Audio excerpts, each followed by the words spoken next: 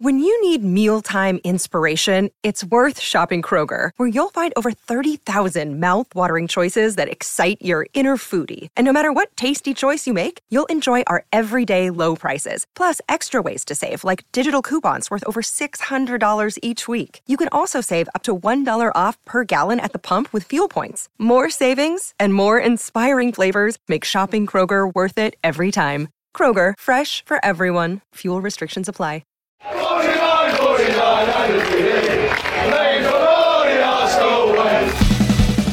Hello and welcome to the Team Predictor here on the Arsenal Way as we get ready to predict the 11 we want to see Mikel Arteta pick for the Gunners' next outing. And of course it's a trip to St Mary's to take on the Saints as Arsenal look to pick up their faltering bid for a top four finish. Myself, Guy Clark and Umar Chowdhury are here to talk through the Arsenal's options for the visit to Southampton. And Umar, I called it faltering there, the bid for a top four finish. Arsenal still very much in the thick of it, but the momentum that seemed to be built up pre-international break has evaporated quite quickly.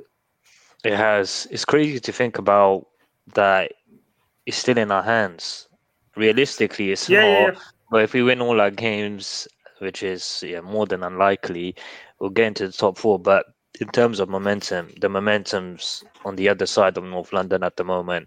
They're firing on all cylinders. They're scoring so many goals. And with Arsenal at the moment, we're faltering, injury problems, can't find the back of the net in recent games.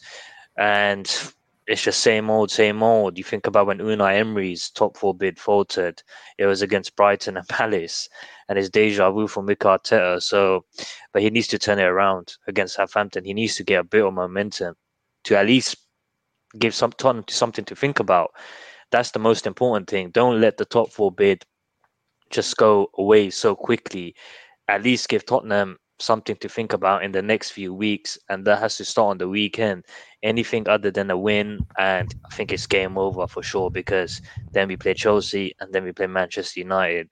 So we have to get up and running, and it's against the Southampton team who conceded 6 in the previous game. So you know what's going to happen. Southampton 2, Arsenal 1. Yeah, we'll get team predictions in a bit, but they've conceded 10 goals in the last 2 home games. Man City in the FA Cup 4-1 defeat, and the 6-0 against Chelsea as well. This is actually a game for a little while I've kind of been looking at and dreading a bit. I know our record at St Mary's actually isn't all too bad, but I have to say it always seems to me to be one of those games that comes around and tests the mettle of the players and don't really have the answers. What was it, 2014 was it, with Chesney drinking out the bottle in the back of his goal, the Cuco Martina one in 2015. Last year, of course, the FA Cup, albeit I know there was the back-to-back games and it was the League One that was prioritised and got a result in that one. But Ralph Hasenhüttl's side can be very streaky, can't they? And I suppose it's all about the point of the season at which you get them. And off the back of a 6-0 win, I'm sure they're going to want to 6-0 defeat. Sorry, they're going to want to put things right and hit back with a win.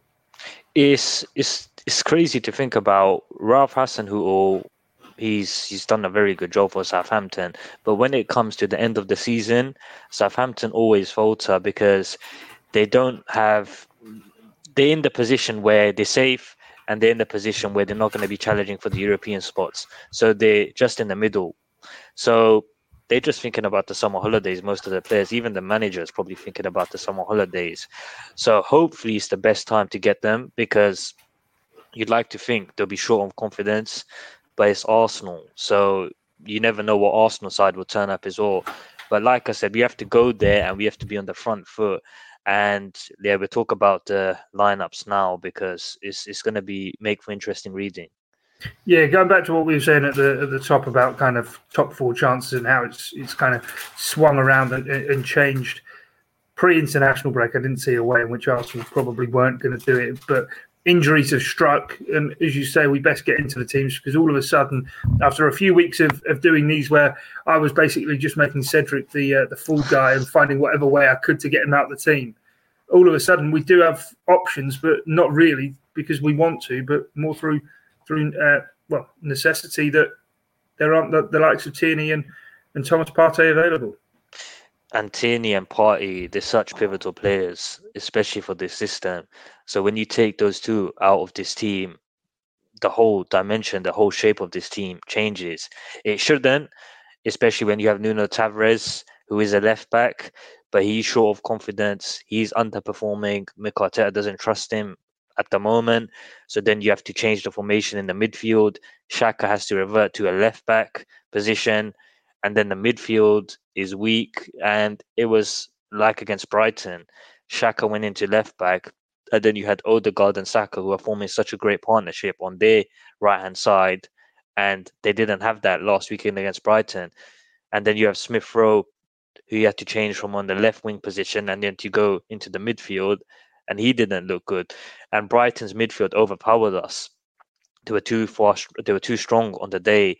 And as soon as we reverted back to our normal position and Xhaka went back into midfield, we looked a bit more better, more composed, and we had more of the ball. But that's why this weekend, I think you have to play Tavares, because he should have played against Brighton. I know he's not having the best of times at the moment. He's short on confidence, but Brighton was the perfect game. Can you see him on that? Can you see? I mean, this is obviously the sides we want to see picked rather than specifically what we think will get picked. I mean, I've been quite vocal on Nuno Tavares since the Palace game. I'd be amazed if we see him for the rest of the season. But especially given what happened at Forest away from home, what happened at Selhurst Park away from home, I agree with you. If he was going to play, it had to be against Brighton in a home game, try and build him some confidence. Can you see him coming in an away game like this? He has to, because you'd rather him play. And right now, we don't have the options. That's the fact. He's a left back. He knows the position. Yeah, he may have limitations to his game. He may underperform at times, but I'd rather him play left back rather than Xhaka go into left back, because then the whole structure of the team changes, and then we don't have a chance at all in the game. I think he may make a mistake on Saturday, but then you at least trust the forward attacking players, Odegaard, Saka, Martinelli, Smith Rowe, to get us out of that mess, because they can score at any given moment. But if you decide to play Xhaka at left back and start playing Lokonga, Odegaard, Smith Rowe, the midfield is just going to get overrun. It's going to get overpowered. So I think Mikel Arteta, give him faith, maybe assess the situation in the summer after the season has ended. If you don't think he's the right man going forward, let him go, sell him. But for right now, we don't have Kieran Tierney. There's been talks of Luis Souza. He's been in training, but he's still young. Tavares is a far more experienced left back than him. So you have a left back there, play him. So I think he has to start. Yeah, okay. So you've got Ramsdale and goal, back four, Cedric, White, Gabriel and Tavares. Midfield three, then you've got Lokonga, Odegaard and Xhaka. Do you want Lokonga at the base there or Xhaka there? Or I mean, how important is Granit Xhaka into that midfield, as you say? Because Smith Rowe, Odegaard and Lokonga is a very youthful midfield. None of those over the age of what, 24, 23? Xhaka adds some experience and now some Premier League know-how, I suppose, in that midfield. Xhaka's been playing in the Premier League for so many years, to be honest. And as a midfielder, I think he's a very good midfielder.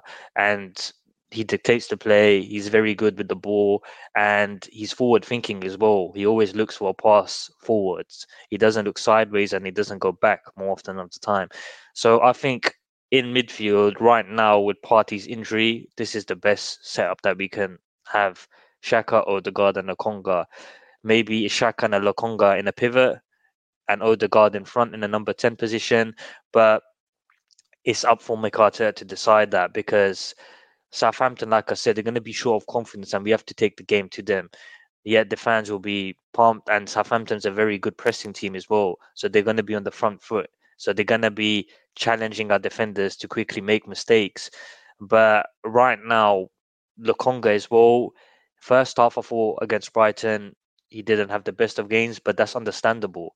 He was playing with Smith Rowe and he was playing with Odegaard. It was, like you said, a youthful midfield. And Lokonga is just coming into the team as well after not being in the team for many matches.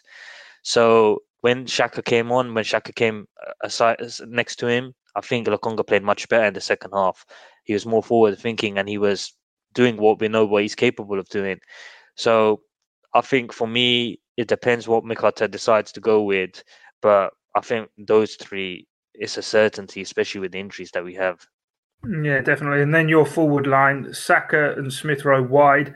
Martinelli's getting the call through the middle. He has to. He has to. I think the times come for Martinelli to be given a chance up front. I think a lot of people have been calling for it. Ian Wright has been calling for it. Many people have been calling for it.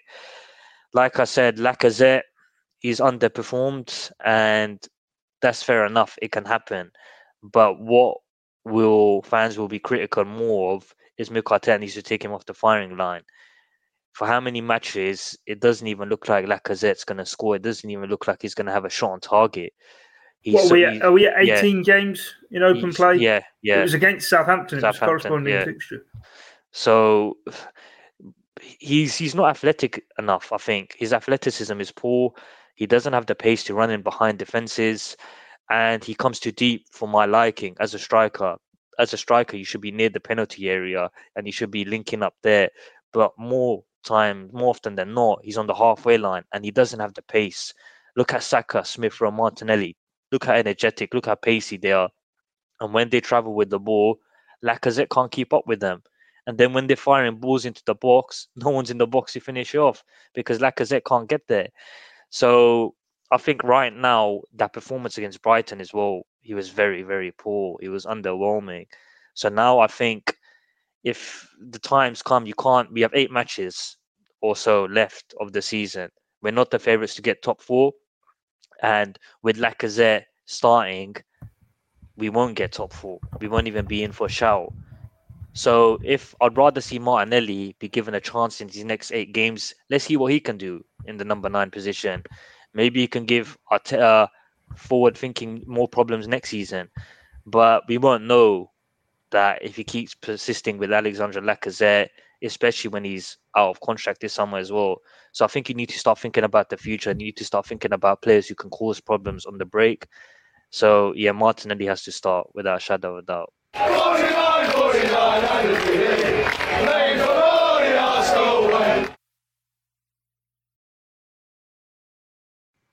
Right, okay, that taken on board. Oh no, I've got Lacazette right at the top of the pitch. Yeah, looking at my team, then I've gone for some differences to yourself. Ramsdale in goal obviously goes without saying. Back 4 for me, I've got White at right back again. This is as close to I think the team I wanted to see last weekend against Brighton. Maybe as for me, this is the strongest Arsenal team right now. Is White at right back, Cedric push him over to the left. I just can't see Nuno Tavares coming back in. I just and especially the managing of the situation. It's definitely where Mikel Arteta needs to improve. But coming out after the game against Crystal Palace and protecting the player was definitely the right thing to do. Saying it was a tactical decision to take Nuno Tavares off for that game, but then to not pick him for the following match, actions speak louder than words. And to me, that was then kind of nailing his colours to the mast of not having the trust in Nuno Tavares. And therefore, as I say, Cedric goes over to the left-hand side for me. Holding as a experienced, reliable player. Yes, this season, by and large, when he's come in, he's played in the back 3, but I think needs must. White obviously played at right back for England during the last international break. For me, player for player in each position, that is how Arsenal looks strongest until Tomiyasu comes back. Then you put White back in alongside Gabriel. That's kind of my reading of the situation. We've obviously spoken a lot in recent weeks about how Arsenal didn't sign a striker in the January window and how costly that was. How costly was the decision to maybe let Callum Chambers walk away with 6 months left on his contract, given he was going to go on a free already? He could have filled in at right back here, and Cedric could have gone across to the left, and you keep White and Gabriel. I mean, again, it was a huge gamble that was taken in January. Ultimately, looks like it will backfire, but that doesn't mean that the complete thinking of it all was wrong from my perspective. But you do wonder with a few of them how short and how small a squad we left ourselves with was always going to be liable to something going wrong. You have Ainsley Maitland-Niles, who's faltering in Roma. He's set to come back in the summer, so he was another one. But I was contemplating, to be honest, playing Holding at centre back, but then I thought Southampton, a very good pressing team, they're always going to be on the front foot. They're always going to be pressurising our defenders, and Holding, who's not played for quite a while, how will he fare with that? Because he's not the best when it comes to playing out of the back, and White is more comfortable. But I can see why you're going with that, because injuries at the moment, they're costing Arsenal. So you have to make do with what you have. And if that's White go over to right back to get Holding into centre back, is something that Mikel Arteta needs to think about. But it's just right now the injuries. It's sad, to be honest, to see, because we had the momentum. The top 4 race was in our hands. And as always, at the right moment, at the wrong moment, the injury strike. Partey, he was flying. He was having so many good games week in, week out. And it was the best Thomas Partey we've seen since he joined from Atletico Madrid. And then Tierney, he went on to our international duty with Scotland. He picked up a knock there. He came back and he said he wasn't feeling too great with his knee. And they assessed it. And he's out for the rest of the season. So I think, to be honest, when you compare Arsenal's defence to Tottenham, they have Christian Romero, who I think has had a good season this season. He's come on his own. But I think the most important aspect between both teams is the firepower up front. Harry Kane, Heung-min Son, and Dejan Kulusevski, they have so much firepower, and it's a great front three. So when you compare Arsenal's, Saka, yes, he's a great player. Smith-Rowe, yes. Martinelli, yes. But the number 9, he doesn't get. I mean, that said, no, I completely agree. That said, though, Tottenham's number 9 at the moment. Well, I mean, he wears the 10, doesn't he, Harry Kane? But he's not particularly firing, but he's just getting all the assists and he's getting around the pitch, isn't he? And for me, that's why we both got the same midfield, Ødegaard, Lokonga and Xhaka. I've got Saka, Smith-Rowe, right and left, respectively, and Lacazette through the middle. Like I said before, going away to Crystal Palace, I think a lot of it is about control, especially as you say how pressing that Southampton are. I don't think we want to get into an end-to-end encounter with them, certainly with this team that I've picked, and therefore I think Smith-Rowe offers that touch more balance to the side. But that said, I'm looking at it and I'm actually thinking, if Lacazette is injured, obviously there's reports of him not being involved in training and not going to be available for the game. My preference in that regard would be keep Martinelli on the left and I'd put Smith-Rowe through the middle as a player who can link the play and hopefully get on the half turn and start linking going forward in that regard. I mean, it would effectively wouldn't even be playing a false 9. It would be playing without a striker, because I don't think Smith-Rowe's got that instinct, albeit we've said with Lacazette on this stream already that his instinct in that regard has gone too. But that would be my thinking, is keep the wide threats alive with Martinelli and Saka, and let Smith-Rowe. Mikel Arteta said it after the game with Brentford, I think it was. Yeah. He sort of said he can play in a number of positions. He can play in that left-hand side number 8 role. He can play as a false 9. Of course, we saw it away at Villarreal last year. I don't think really that was a fair reflection of what he can do there, or probably the right time to try it. But it might be now, and we might be forced into it. I mean, for me, if Lacazette's fit, he's got to play because he's the only striker we have about. But that's a player getting into a position purely because there isn't an option. It's not because he's the best man for the job. It's because he's the only man. Wouldn't you think Nketiah? I toyed with it for a bit, but I just don't think he's back to goal. I don't think. And see, that's the thing. I think Smith-Rowe can link the play, and that's why I'd give him a go up there and let's just see what happens. Because I think Lacazette, is built up with that. Other than when he comes too deep to get involved, which he was definitely doing at Selhurst Park against Palace, and the ball was bouncing off him, and it was actually giving them a lot more attacking opportunities. But prior to the break, I mean, at Villa Park, he was brilliant in what he did, and has been, and that's why early part of the season I really enjoyed seeing him in that number 10 role, because he was able to still come deep, but there was someone beyond him who, as you said before, could stretch the back line. But we'll have to wait and see how it is. I mean, with Lacazette, obviously, we know he runs empty after about 70 minutes. But that week in, week out starting. He's not been a week in, week out starter for Arsenal for over 2 years, and I think now it's beginning to catch up with him a bit. And that's been in a period of the season where we had a week between games. I mean, after this, of course, as you say, we're then looking at a midweek game, then another game, and we'll have more games coming up, and all of a sudden the rest and recovery times aren't quite as what they were early part of the season. But that's kind of how our two teams are looking. I mean, let us know your thoughts in the comment section. We will keep an eye on them. We are recording well in advance of Mikel Arteta's press conference and knowing the full up-to-date injury news for the Arsenal. It could or might yet be worse. We'll have to wait and see. But your prediction for the outcome at St Mary's?